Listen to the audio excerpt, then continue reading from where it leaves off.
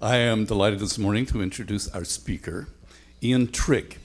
I've known who he was for years, decades, watched what he was doing, but in the last 2 years he has become my friend and our district superintendent. So he's my boss. Now, don't get too impressed about that because Naomi's husband is his boss. Ian is a lovely person, a pastoral presence in our district. I love his teaching, and I'm sure you're going to be blessed by what he has to say today. Take mercy on him. He not only has just come back from Indonesia, getting back after multiple layovers and so on, but then he got stuck this morning on the 403 or the 407, I'm not sure. So he doesn't drink coffee, so I don't know how he's going to survive. But Ian, come and talk to us, and God bless you as you do.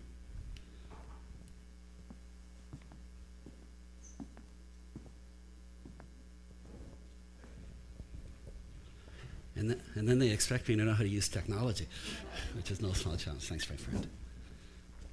You know, there's been a lot of great delights coming to Ontario. I came from out west. I spent 20 years in BC and 20 years in Calgary. And all my family has roots in the east. So I've got 12 cousins, and 11 of them live in Ontario, Quebec, and even into the Maritimes. So in some ways, coming here was sort of rediscovering some of the roots of my family. And one of the greatest things that I did, I never met my grandfather, and I only met my grandmother a couple times, but it was in Quebec, and called my dad, who is, that's going to be super helpful, thank you. Called my father, who's turned 90 at Christmas, and it's no small miracle he's still alive, and I said, Dad, where are your parents buried? Because I was in St. Anne de Bellevue, if you know St. Anne's at all, in the West Island of Montreal, and he said, well, they're actually in Pointe Claire. So we went to Pointe Claire, and there's probably 40,000 people buried in the cemetery. And by the grace of God, my wife found my grandparents' burial spot. I'd never seen it. And there was something just powerful and profound about connecting with our roots. And so that's been one of the really shocking blessings of coming to Ontario, is how much I have enjoyed the chance to connect a little bit with family and the like, and even in that kind of way. I had no idea I was going to say that this morning, but it's been great. I have loved Ontario, except this morning on the 407, as I followed 7 snowplows that were all doing 30 kilometers an hour for the entire length of the road. Thank you for your grace, Ian. And Ian Campbell actually is my boss. Because he chairs our district executive committee. It's kind of like the elders board of your church. And Ian has been a remarkable, wise and kind and good man. And my only struggle with Ian is why it's taken this long for him to invite me to Southside. Because in a matter of about 15 minutes, I fell in love with your church. By far the coolest church facility I've ever been in. But far more than a facility. Being here just in a matter of minutes makes me realize that Jesus is here. And I'm pretty sure in my job description that I'm supposed to like the pastors of our district, but it's really, really, really easy to like your pastors. And Ian and Andrew have become not just guys that serve in one of our churches, but they have become godly influences in my own life. And I'm just really, really grateful for them. And to be here this morning, is it John that just prayed? Not sure who. I'd come to church just to listen to you pray, sir. That was from the heart, and it was relevant, and it was honest, and it was vulnerable. And thank you for that, and for the worship this morning. Getting to know Resoul just a little bit. Love the shameless plug, Mike. Well done. And just quickly looked at your website, and I want to know more about that as well. So I really love what's happening here at Southside. And on a morning where there was a lot of reasons to stay home, you found your way here. And so bless you for your faithfulness and your courage. And thank you for this church and what you mean to our district and our larger Alliance family, and what you mean to Milton, and what you mean to the kingdom of God. So it really is a privilege to be able to be here today. And that, as Ian shared, I've been on a journey. I was 2 weeks in Indonesia. I got to speak to our international workers there. Give to missions. Pray for our RIWs. They're amazing, amazing women and men. and we got to serve their families. We took a team of youth leaders, children's leaders actually, to work with the children.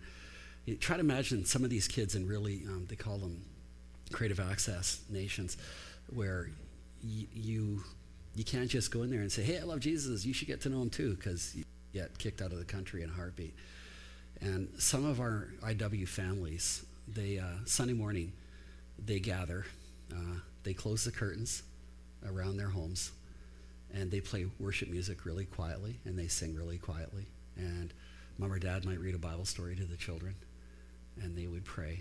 And that is their experience of church. Nothing like watching, dozens of kids that flew upstairs here a few moments ago. And we got to provide them with like the coolest DVBS experience ever, letting these kids be together with friends and just to realize how amazing Jesus is and how much he loves them. And it was just a remarkable privilege to be there. And if I could just say this is sort of my shameless plug. Thank you for caring for the Herbolds so well. They routinely tell me how much they love living in Milton. And a large part of that is because you have welcomed them so deeply. And I remember meeting Andrew saying, Andrew, I think the president's coming to your church. Don't let that intimidate you one bit, because that's not who he is and that's not what he's about. But, just talked about how to care for their family, and you guys have done that beautifully. So thank you for that. And Darren and Naomi and their kids it's a remarkable family. And just really grateful for them and grateful for how you have welcomed them into your midst and given them a safe place to believe and belong and become all that God wants them to be. So really, really grateful for that. So I am exhausted today. People often fall asleep when I preach. I'm afraid I'm going to fall asleep this morning when I preach. So if you could say a prayer for me, and we'll jump into a text. It was, we were gone for 14 and a half days, and we had issues on the way there, and we had issues on the way home. And so we spent 4.5 days traveling of those 14, so it's a really long ways to go, but it was such a blessing to be there. But we took a route home, I don't know when we left, sometime Friday, I think, to get here yesterday, where we went from Denpasar in Bali. And I realize all the places I'm naming right now are places you wish you could be. So these are first world problems as I talk about it. But we went from Denpasar to Singapore, which you should go to Singapore just to walk through the airport, because it is the coolest airport in the history of airports. And 8 or 10 hours there. And then we were supposed to fly direct to San Francisco and then direct to Toronto, which seems logical. But instead, with all the problems of airlines these days, we flew from Singapore to Honolulu, which, it's not the worst thing in the world to have a layover in Honolulu, except when you're in the airport and can't leave it and it's night. And then we had 4 hours there. And then we flew from Honolulu to San Francisco, another 4 hours there. And then we flew to Denver. Eventually we got here. But anyways, it was a journey. So, yeah, pray that this will somehow make sense today. And that. Here's my premise. We live in a complicated world. My wife and I decided, I became a news junkie during COVID, and I was heartbroken when Lisa LaFlamme left CTV, because I would spend half an hour with Lisa every evening. My wife and I, we were together. It wasn't weird. Don't go there. But anyways, watching the news last night, I think it was Friday night's news that we got. We don't have cable, so it's kind of a weird scenario. And hearing about all the things that are going on in the time that we've been gone. We live in an incredibly complicated world. We prayed today for the conflict in Ukraine that continues to see lives lost daily, seemingly needlessly, in every definition of the word from our perspective. Seeing what happened in Memphis, another incredibly horrific act of violence, and somehow they seem to feel we need to see it. Seeing so many other things, the financial crisis, interest rates, the challenges of rental properties. I mean, what young adult doesn't wonder if they're ever going to be able to leave home? How in the world are you going to buy a house if you live in Southern Ontario? I can't fathom how that unfolds for so many people. There's just so many things that are taking place in the world in which we live today. And that another attack in Israel, 7 people killed outside of a place of worship. There's just so much that's going on. But let's be honest, it's not just the news that makes the broadcast. We see it all around us. And we see struggle, we see difficulty, and we see brokenness. Why are we having a coldest night of the year? Because there are vulnerable people who desperately need to be loved and cared for and valued and served and reached with the hope of Christ. But we see it in our own homes. We see it in our own lives.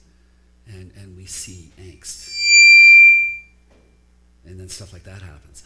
And that was a description of what life can so easily become for us all. And we live in a world where there's so many voices demanding our allegiance, our loyalty, our attention.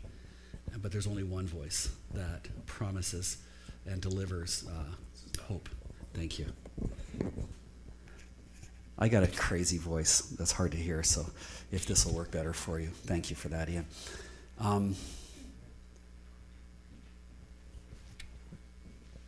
There's just a complexity to life that all of us feel, and not to be depressing or to create it. There's so many voices that want our attention, but there's one voice that offers us hope, and there's one that offers us peace, and there's one that offers us love, and there's one that extends grace at every turn, and there's one voice that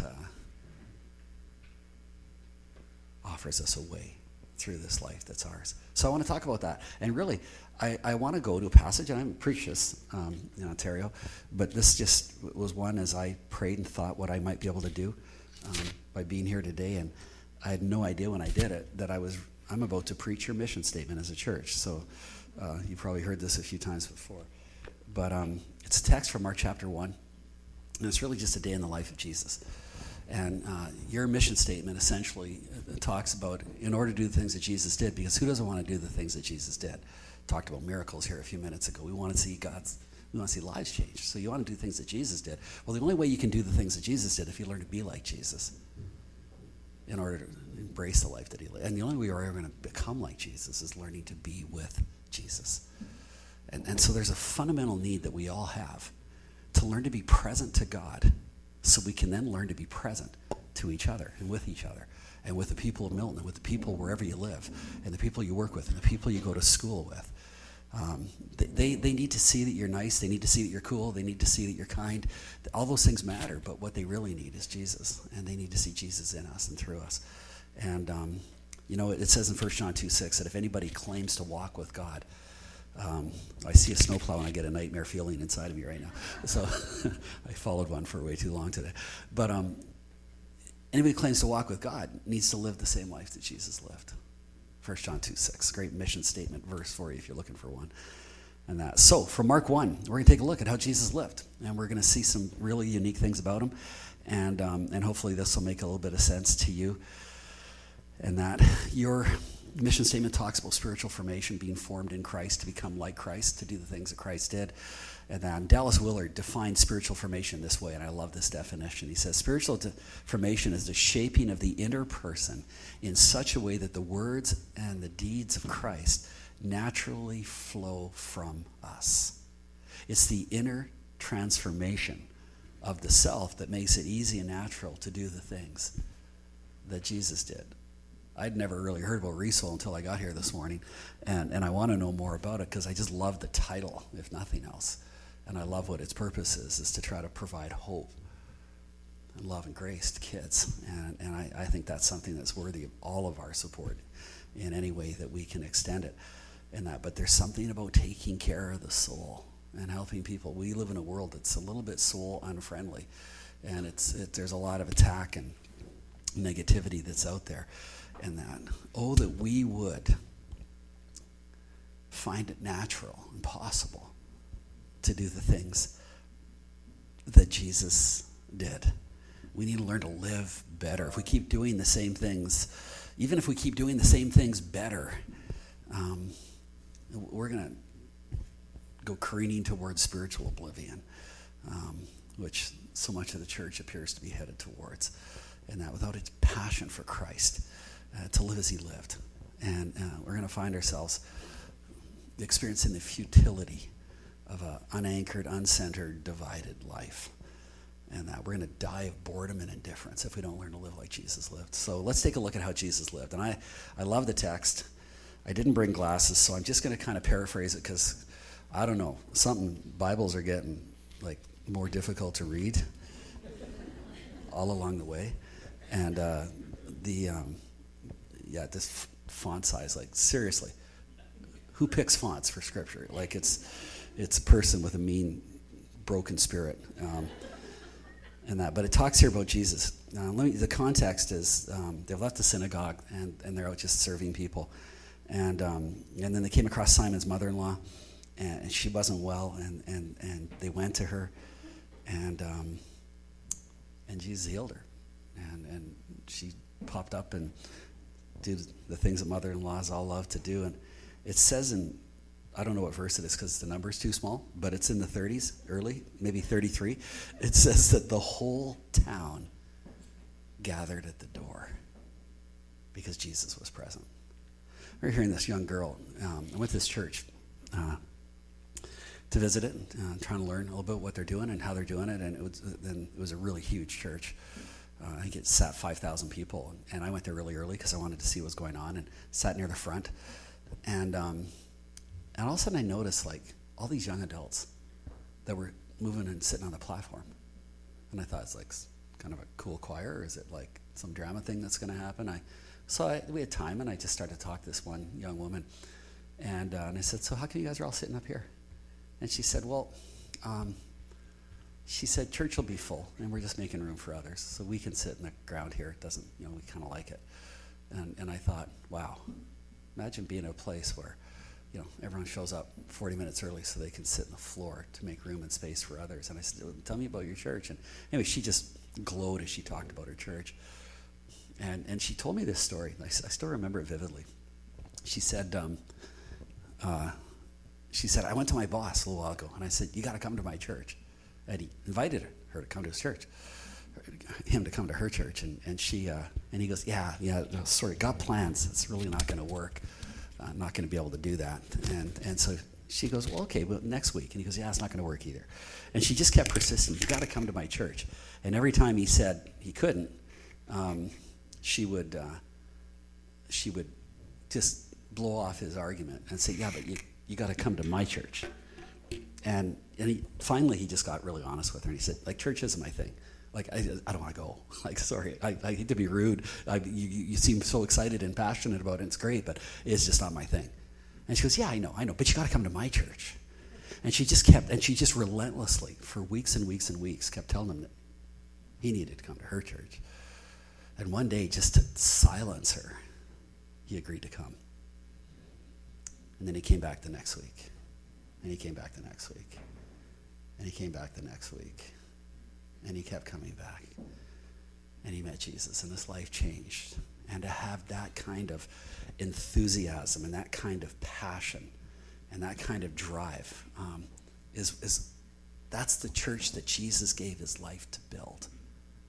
And it's not about coming to a building, as cool as it may or may not be. It's about coming to a place where we find grace and where we find hope and where we find love and we find acceptance. And that the whole town's gathered at the door. And so what does Jesus do the next morning? He gets up early, very early in the morning, it says. And he went off into the mountains, the wilderness, and he prayed.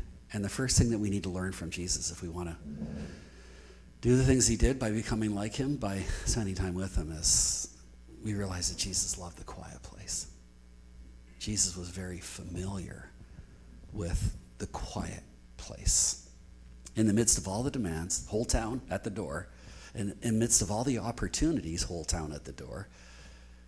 In the midst of all the expectations, obligations, whole town at the door. And Jesus gets up early to find time and place and space to be alone with his Father. And in church, I'm convinced that the foundational ingredient to ever finding peace and stability, both in our personal lives, but also in our public lives, is by learning to spend time with the Father. Is there a quiet place Is there a practice, and it might be a space and place physically, but is there a practice where we learn to be still and quiet and alone with God and allow him to speak into our stories? Where we actually expect him to speak into our stories, where we invite him to speak into our stories, where we long for him to speak into our stories. I remember hearing a guy years ago, he said, every time I miss my quiet time, I used to feel guilty. And he said, now when I miss my quiet time, I feel cheated. I ought to have that longing for the quiet place because it's so important and meaningful and transformative in our lives. Jesus demonstrated over and over and over again that the strength and direction in life is the fruit of learning to be alone with the Father. King David, you know how it says all the time, David, the Lord was with David and he became powerful in battle. And church, the simple reality, the pattern that shows up throughout Scripture is it's the place of intimacy that propels us to the place of influence. And if you want your life to matter, if you want your life to be consequential, if you want your life to make a difference in the lives of other people, it'll happen when you learn to be still and quiet and alone with God. Alexander Solzhenitsyn, a former Soviet dissident, philosopher, writer, theologian, I don't know what he was, a bit of everything. And he was asked, what's the primary problem with humanity today? It's a massive paraphrase. And essentially he said, well, the biggest problem for mankind today is that mankind, people, men, women, have lost the ability to be alone with God. We've lost the ability to be quiet. We've lost the ability to listen and to invite God to speak. I used to walk into my sanctuary, church where I served, and on Saturday nights, and I would just pray because I knew that whatever I had together wasn't going to be enough. And I would walk in there, and the sanctuary wasn't like this. It didn't have windows. It was sort of that, that style of sanctuary that Alliance churches were famous. It's sort of like early American warehouse style church, like a big box. No glass, no stained glass, no outside light moving in, no ability for people to look in and go, what actually happens inside of there? I wonder, if people, maybe not this morning because of the snow, but if they were to walk, what would they think if they would walk and look in and see us? What would their perspective be? And that, but I used to walk into the sanctuary and I couldn't really see, but just in a matter of time, my eyes would adjust to the darkness. And I'd usually leave a door open with some light coming through, and eventually I could make my way around the sanctuary and worship and pray and do whatever I do. And we live in a dark world in so many ways, and sometimes we feel overwhelmed and overcome by it all. But when we learn to walk with the Father, when we learn to embrace the quiet place like Jesus did, when we learn to be still before God, we know that he is God. And in time, our eyes begin to adjust, and we begin to be able to see just a little more clearly the things that God has for us. There's a old chorus that people with hair my color will remember singing when we were young, and it was called "Turn Your Eyes Upon Jesus. Look full in his wonderful face, and the things of earth will grow strangely dim in the light of his glory and grace." And I'd like to rewrite it, because I think when we turn our eyes upon Jesus, when we look full in his wonderful face, I think the things of earth become remarkably clear in the light of his glory and grace. And I think there's a clarity that comes, which I'm going to talk about in a moment, that allows us to see what God is up to and where God longs to work in us so that he can work through us, because intimacy with God leads to influence in our lives. Excuse me.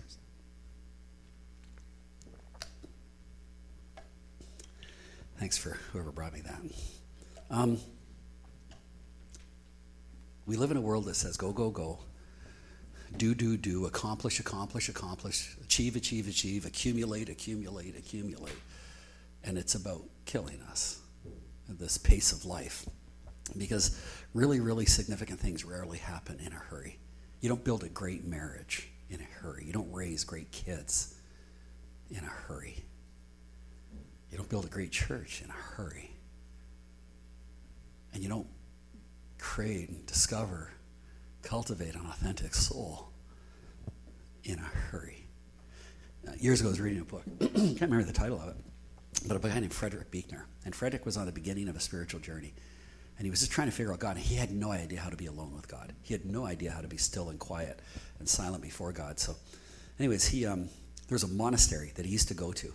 And there was a priest at this monastery that he really liked. He just really connected with him. He just really kind of got the way this guy talked. And he was in a weekend. He lived in New York. It was busy. It was bold. And he was getting crushed by all the expectations of life. And he decided, I'm going to go to the monastery for the weekend. So he made a reservation. Drives up there, gets there Friday night. And they said, is there a priest that you'd like to meet with while you're here? And they said, oh, yes, Father so-and-so. And they go, oh, we're sorry. Father so-and-so was on a week-long silent retreat where he's not speaking to anyone other than God. So how about Father Mulberry or whatever his name was? And he didn't know who that was, but he said, he was very disappointed, but he said, okay. So he meets with this priest the next day. And he was kind of a mumbling, stumbling, fumbling kind of guy, and Frederick did not connect with him one iota, just nothing there. And he had to meet with him like 4 times through the weekend. It was awful every time. It seemed to get worse, and his attitude got worse. And so finally, it's Sunday afternoon. He can hardly wait to leave, and he has to meet with the priest one last time.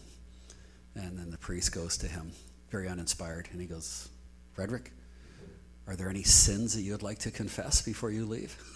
Buechner's going, yeah, I'm going to tell you my struggles. Not a chance. And he, I don't know, he came up with something that he did as a teenager, and priest mumbled some statement of forgiveness over him. And then he looks at him and he goes, would you like me to give you a blessing as you leave? And he's thinking, no, I actually just want to leave, but if this is the pathway to leaving, then go ahead. He didn't say that, but that's what he was thinking. And the priest lays his hand on top of Frederick Buechner's head, and he goes, my child, you have such a long ways to go. And then he turns and walks out. And Frederick Buechner said those were the words that changed the trajectory of his life. And I feel like I hear the whisper of the Spirit saying, Ian, you have such a long ways to go. Not your pastor, me. There's such a journey that's still ahead of you. And I only learn how to journey when I learn to be quiet and still and alone with the Father. That's what Jesus modeled for us. Let me skip some stuff here. Let me tell you why this is important, and then I'll get to the next 2 things quickly. And that we serve a God who longs to be present. Sometimes we pray, Lord, would you be with us? It's really probably not the best prayer to pray because he is with us. The prayer is, Lord, would we be aware of your presence with us? And Henry Nouwen wrote these words, when we fail to be aware of the presence of God in our lives, he said, without solitude of heart, without intimacy of friendship, without marriage and community life, or our marriage and community life can never become creative. He said, without solitude of heart, our relationship with others easily becomes needy and greedy, sticky and clinging, dependent and sentimental, exploitive and parasitic. Because without solitude of heart, we cannot experience others as different from ourselves, but only as people who can be used for the fulfillment of our often hidden, selfish agendas. Without being present with God, we can never become fully present with each other. Without learning to be present to a God who meets our deepest needs, we can't be fully present with one another. Let me say it in a different way, that it's only as we allow God to meet the deepest needs of our soul that we enter into relationships with the ability not to take, not to demand, not to expect, but with the ability to give and to honor and to serve and to love. For when our deepest needs are met in our walk with God, then we are free to enter into the primary relationships of our lives with something to give instead of looking just to take. It happens when we become familiar with the quiet place where our heart is open to God, where our Bible is open to give us wisdom for life, where our soul is ready to respond to the promptings of the Spirit. And that for Jesus, it was very early in the morning The time is not the issue, but it's creating space and place to be present to God so we can learn to be present to each other, which is really the second thing that happens here if we keep going through the text. So Jesus is alone. He's in the wilderness. He's talking to the Father. He's listening. He's hearing. He's pouring out his heart. And he's navigating life. And all of a sudden, the disciples show up. Simon and his companions, verse 30-something. And they went to look for him, which I'm not a Greek expert, but I believe in the original Greek language, they hunted him down. And then they got there, and they said to him something to the effect of, everybody's looking for you, which again in the original Greek, I think, really meant, Jesus, you are missing a fantastic opportunity to draw attention to ourselves. Draw attention to the kingdom and your ministry, because everybody's looking. And nothing validates a ministry like numbers. The more people, the more impressive we must be. You walk into a doctor's office, and you get there, and you're told that your appointment's going to be 20, 30 minutes late. You're okay with that. The waiting room's full, and you look at it and you're going, he's busy, must be good. What if you walked into your doctor's office and he's sitting in the waiting room by himself? He's got the Reader's Digest, off the table. He's telling jokes, and he looks surprised when a patient comes. And he goes, we were walking the streets of Denpasar looking for a place to have supper. A couple, I don't know, who knows, sometime in the last few days when I was there, and we chose the restaurant on the basis of which one had the most people in it. And we came to one that looked really great, except nobody was having supper, and it was 6:30 at night. And I thought, I'm not sure I want to be the one that walks in that place, because that place down the road, it was like full. Let's go there. Because we live in this world that, if there's lots of people, then it must mean it's good. And there's certainly truth to that. Without a doubt, there is truth to that. But the reality is that the disciples are saying, Jesus, what are you doing here wasting time? Because stuff's happening down below. Let's get back in the battle and in the action. And what does Jesus say? He says, actually, we're not going to go back to Capernaum, which is where they were. He says, there's other places to go. And what Jesus modeled for us not only was time alone with the Father, but Jesus modeled that there's only one agenda that's worth pursuing in life, and it's God's agenda for our lives. There is clarity in what he was doing. He was deeply aware of what the Father wanted him to do with his life. We prayed the prayer today. I love the version that we prayed. We call it the Lord's Prayer. I'm on a mission in life. Join with me, Southside. We will lose, but I'm on a mission in life to rename the Lord's Prayer, because I don't think it's the Lord's Prayer. It's a prayer, as John said today, that Jesus taught us to pray. It's not his prayer. Jesus never prayed the Lord's Prayer. Do you think Jesus ever had to say, Lord, forgive us our trespasses as we forgive those who trespass against us? Jesus never sinned. It wasn't his prayer. It was a disciple's prayer. It's the prayer that he taught his followers to pray. The Lord's Prayer, the prayer that Jesus prayed, Lord, not my will, but yours be done. Into your hands I commit my spirit. My food is to do the will of the Father who sent me. Jesus' prayer was constantly a prayer of surrender to the will of the Father. And all that Jesus wanted, nothing more, nothing less, nothing else in his life, was to do what the Father wanted him to do. Don't you love that sound? The sound of activity. Jesus taught us to do what the Father wants, to embrace the Father's agenda for our lives. And it's a beautiful agenda. I don't know how many of you here are parents, but imagine you're a parent of a teenager, and imagine your son or daughter walks into your bedroom at midnight, because somehow they want to talk at midnight.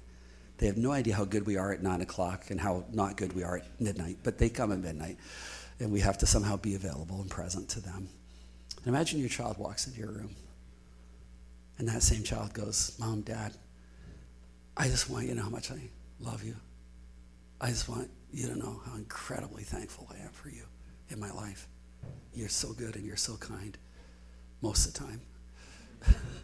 And I just love you so much, and I just want to live my life in such a way that'll make you proud. And I want to live my life in such a way that'll bring you joy and honor, because you're just amazing. Now, we dream of hearing those things. Once in a while we get a version of it. But imagine your child walks into your room and says something like that to you. Do you kick him out and go, yeah, good, go to bed? And then do you spend the next hour scheming on how to make that child's life miserable? Like, how can they're going to do whatever we say. Anything we ask them to do, they're going to do. So how can we make their life miserable? What can we do to mess them up? Like, no parent does that. You think, my child loves me. They know I exist. They like me even. And you're going to think, how could I bless my children? How much more? We who know how to give good gifts to our children, will the Father give us the greatest gifts when we live that life of surrender, when we say, not my will, but yours be done, when we embrace God's agenda for our lives. Jesus' life was marked by profound clarity because he learned to be alone with the Father and he knew what the Father wanted. So when everything and all the people around Jesus were saying, let's go back here, Jesus said, actually, we're going to go over here.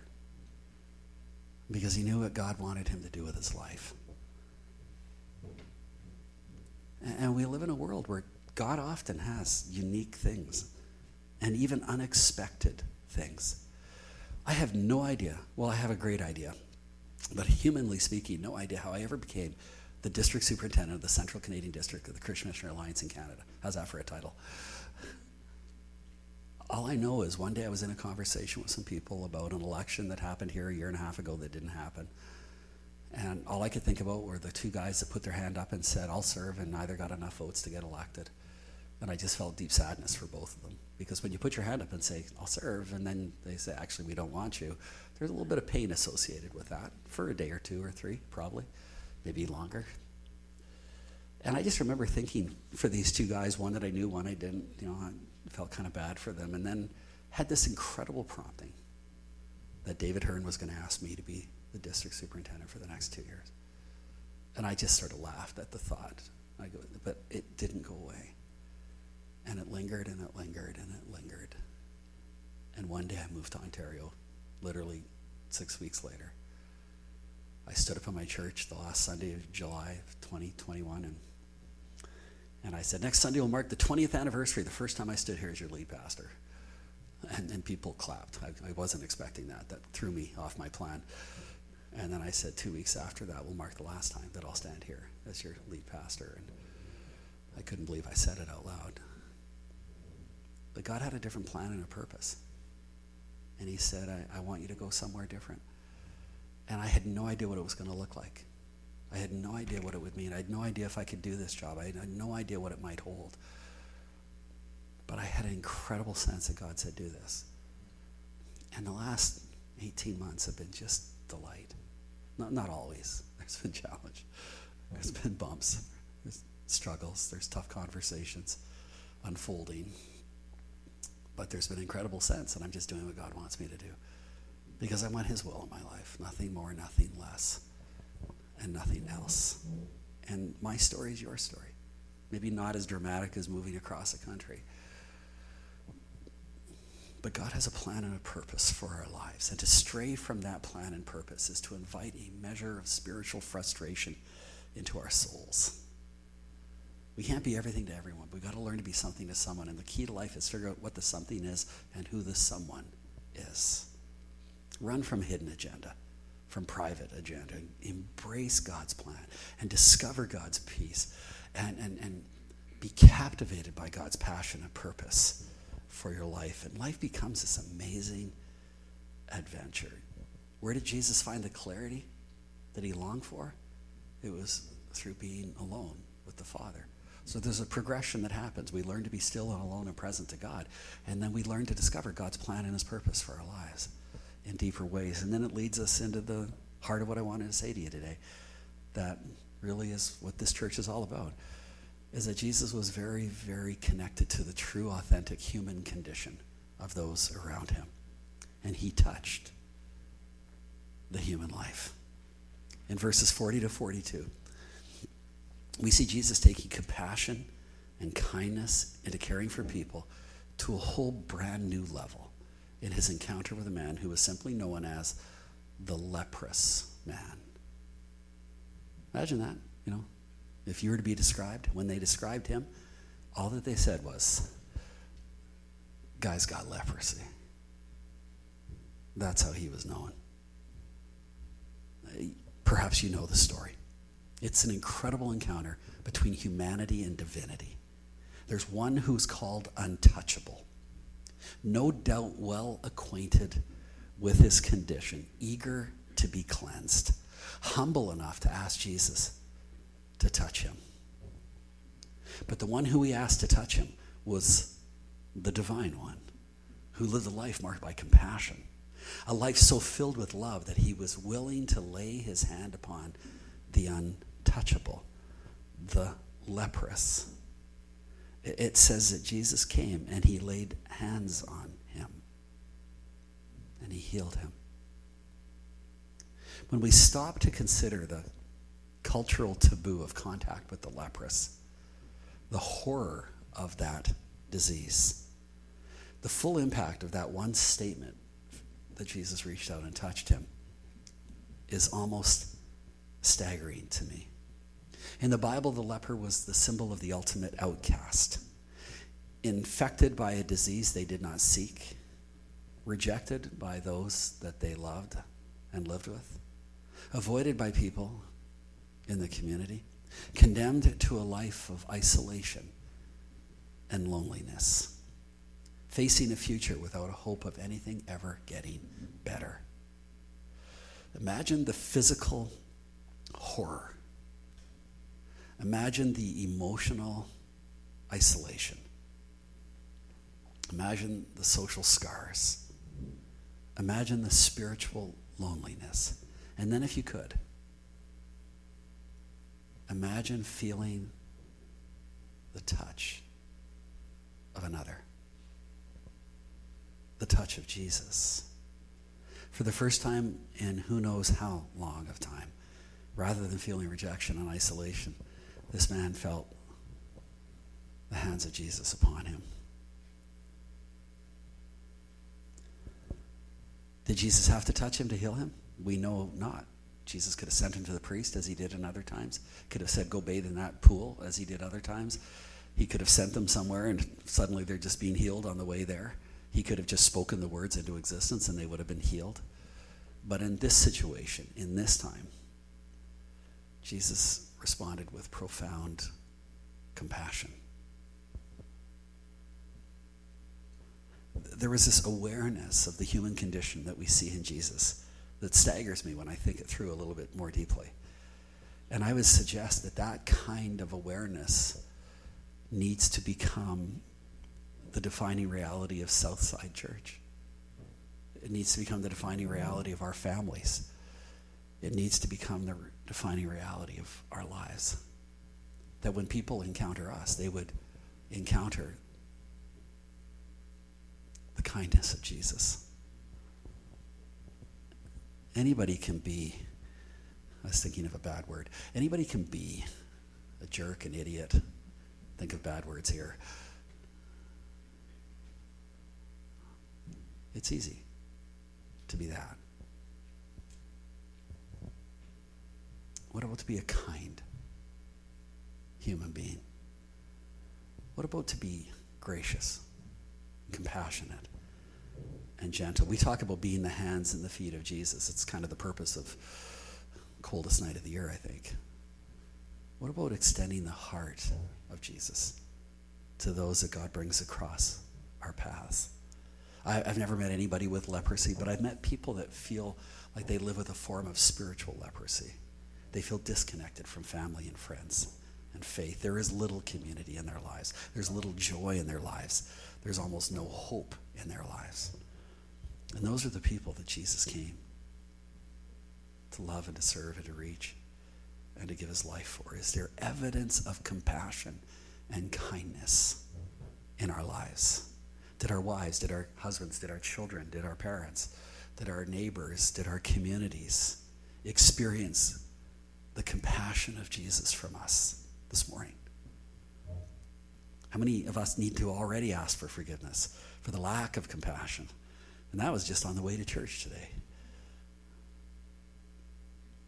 We need to understand that we were not designed to be driven.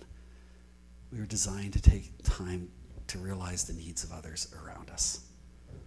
Jesus was moved to touch the untouchable, to cure the uncurable, to reach the unreachable. to love the unloved. Who in our lives needs us to be Jesus to them? Somebody once said that we're never more like Jesus than when we are loving and serving others. Is there a kindness that defines us as a people of God? Because sometimes the people of God are not all that kind. It's the prayer of the little girl that said, Lord, make the bad people good and make the good people nice. Because good people aren't always nice. God's people are not always kind. And untold damage is done to the cause of the kingdom when we fail to be kind followers of Jesus. God would never give us so much to do that we wouldn't have time to extend compassion to those who need his love in their lives. Jesus touched others because it's just what he does. He believed that demons and diseases had no right to destroy destinies. Do we? Are we authentically kind and compassionate? In order to do the things that Jesus did, live the compassionate life, we need to become like Jesus, live the focused life. And that happens when we learn to be with Jesus, pursuing the quiet place. Oh, that we would abide in Jesus, that we would practice his presence in community, here at Southside and into Milton. The only way we can truly be present to others is to be present to God. At this missions conference I was at, they were doing a little crowd ice-breaking kind of game that you used to do at youth ministry, and they were saying you had like 20 seconds with a person, and then you rotated to the next person. It was just kind of two circles going in different directions, and they'd ask questions, and one of the questions was, which superpower would you like to have if you could have one for a day? And I foolishly said to some kid trying to be cooler than I am, and I said, I'd like to be invisible. Then I could really hear what people say about me, and I could really hear what goes on, and it's probably my whole focus on invisibility. What a stupid superpower to choose. But that's what I said, and once I said it, I thought, well, that was dumb. I came up with a new one for the next person. Because here's the deal. There are all kinds of people who walk the streets of Milton. There's all kinds of people that are sitting in this worship space. There's all kinds of people that are in the home that you live in who actually feel invisible. They feel like nobody really sees or notices or even cares. Remember Moses out in the wilderness? Been the prince of Egypt, learned all about power and authority and leading men, and next thing you know, he's living in the wilderness taking care of dumb sheep. No doubt thinking, how did I get here? And then God stepped into his story. Exodus 3:7 is one of my favorite verses in all the Bible. And he says, Moses, I've seen the misery. I've heard the prayer. I know what's going on. And I have a plan. And church, the message of this book from Genesis to Revelation is that God sees, and God knows, and God hears, and God cares. And when we discover that to be true, then we learn to extend that to others. I've told this story a handful of times. Ian, Andrew, I think you've heard me share it, maybe others. It's the story of my granddaughter. Best deal in the world is being a grandparent. This was mentioned earlier. She's 5 now, she's 4. She's heading off to preschool. And my granddaughter, her name is Charlotte. Charlotte will take over the world one day. She will become the Prime Minister of Canada, perhaps the Secretary General of the United Nations. I'm not sure. She'll do something magnificent. She's kind of large and in charge, but she's smart and she's kind. So it's first day of preschool. They're lined up. COVID, you couldn't walk in with your parents 6 feet apart, and got met at the door by a teacher that would take the children. Crazy world we lived in there for a while. And Charlotte was impatient because she wanted to get in so she could take over the class. And she's just fidgety with my son. And then all of a sudden she gets quiet.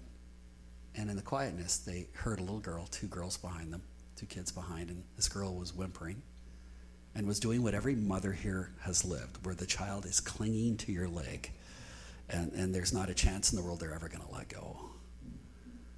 And Charlotte thinks for a minute, and she says to my son, she goes, "Daddy, I think that girl is afraid to walk into preschool alone today." My son goes, "Yeah, she might be. I wonder what we could do." And then she goes, "I got an idea." And she lets go of my son's hand, and she walks back up to this little girl. And she goes, "Hi." The little girl stops crying, looks at her mother, and she goes, "My name is Charlotte." And no response. So then, not to be deterred, she goes, "What's your name?" This little girl looks up at her mother, and then she looks and she goes very quietly, "My name is Harper." And she goes, "Hi, Harper." And then she said this, "Harper, would you like to walk into school with me this morning?" Harper looks at her mom, lets go of the death grip on the leg, and she goes, "Okay." And then Charlotte reaches out her hand, and she takes Harper's hand, and the 2 of them walk into preschool together. And friends, I say to us, we need to learn to be Charlotte, to see the needs of others, to listen, to pay attention. And then we need to respond with kindness and with compassion and sometimes with touch. But I'd also say this to us today. It's good to be Charlotte, but it's okay to be Harper too. Because there's sometimes when life's just a little bit overwhelming and we're feeling a little bit under-resourced, perhaps a lot. And it's okay to say, I need a Charlotte in my life right now. And that's the beauty of the church, is we rotate between being Charlotte and Harper, and sometimes we're both at the same time. We don't have it all figured out. Why was Jesus alone with the Father after a busy day of serving others? Because he knew he needed to be strengthened. He knew he needed to be directed. And he knew that he needed a divine source for the kind of compassion that was his mission to extend to others. So if you're Harper here today, let somebody take you by the hand. And if you're feeling a little bit like Charlotte today, give thanks to God, because soon you'll be Harper. That's just the reality of life. But let us take the hands of others, here in church, at home, into our community, our schools, wherever we go. And let's walk in with a resolve to be fully present with the people God brings across our paths. And the only way we learn to be fully present with the people that God brings to us is to be fully present with the God who leads us to people. Because we're not smart enough, we're not strong enough, we're not spiritual enough, we're not anything enough to make a difference in this world. But when we learn to hear God's voice, when we learn to follow God's plan, when we learn to walk his path, really great things happen in us and through us. I would say, in closing, that the best thing that you could do for the people that you live with, the people that you study with, the people that you play with, the people that you work with, the people that you do life with, the greatest gift that you could give is the ability to say, "It is well with my soul." I mentioned my dad turned 90. The reason I said it's a miracle, lots of people live to be 90, but for my dad, when he turned 65, was the only member of a family of 6 that reached the age of 65. Not the first, the only. And the fact that 25 years later he's still somehow living is no small miracle. I remember taking him to see a doctor, lung specialist, because my dad's got the worst lungs on the planet. And doctor's looking at him and he goes, "Sandy, your lungs are really terrible." My dad goes, "Yeah, what's with that? I only smoked for 65 years. I don't see what the problem is here." It's pretty funny. A couple years ago, my dad was in church. And didn't come a lot, but my parents would go to church. My mother would go to church so she could stand in the middle of the foyer and tell everybody that she was my mother. And my dad would go to church, come in late, leave early. He'd sit in the corner. You know, he was kind of a raging introvert. he was practicing social distancing for decades before it became required in our world, but incredibly kind and smart man. Anyways, Cal, be done in a minute. Coffee machine screaming. Dad came to church, and he was just sitting in the side. There's another chair beside him, and this guy named Dave came to church. And Dave was a young father who was battling cancer and losing. The cancer taking 100 pounds off his 6'4" frame. Hadn't been in church in months. He was very weak. And Dave walked into church that day. Had a G-tube through his nose to give him nutrition. He looked awful. He could barely walk.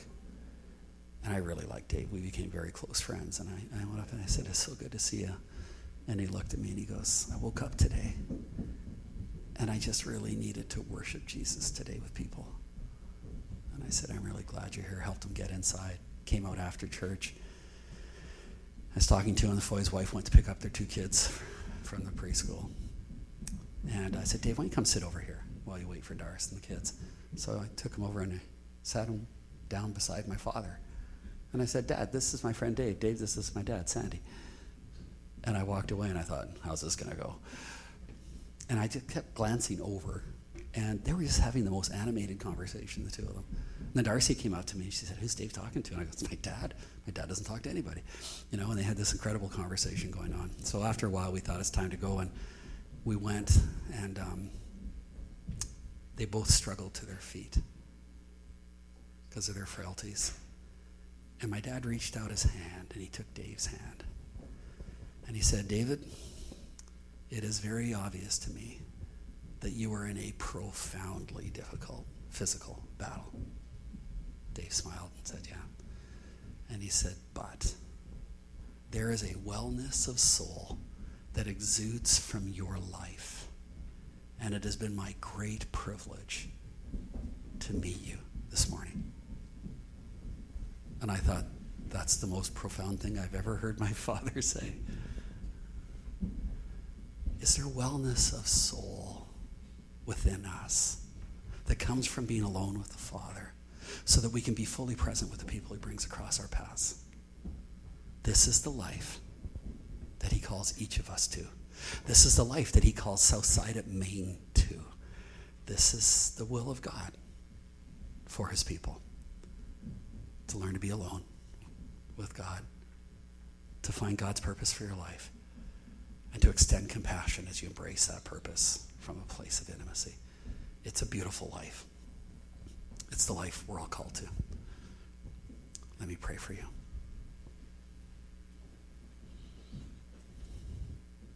Does wellness of soul exude from your life today? It's God's desire and his plan and his purpose. Settle for nothing less, nothing else, nothing different. Pursue wellness of soul with all the diligence that you can find, because it's a pathway to a remarkable life. So, Father, meet your people today. Create within us a desire for the quiet place. Help us to make a plan. Help us to find place and space. Help us to pour out our hearts to you. And then, Father, we'll discover that perfect purpose that you have for us. Nothing more, nothing less, nothing else.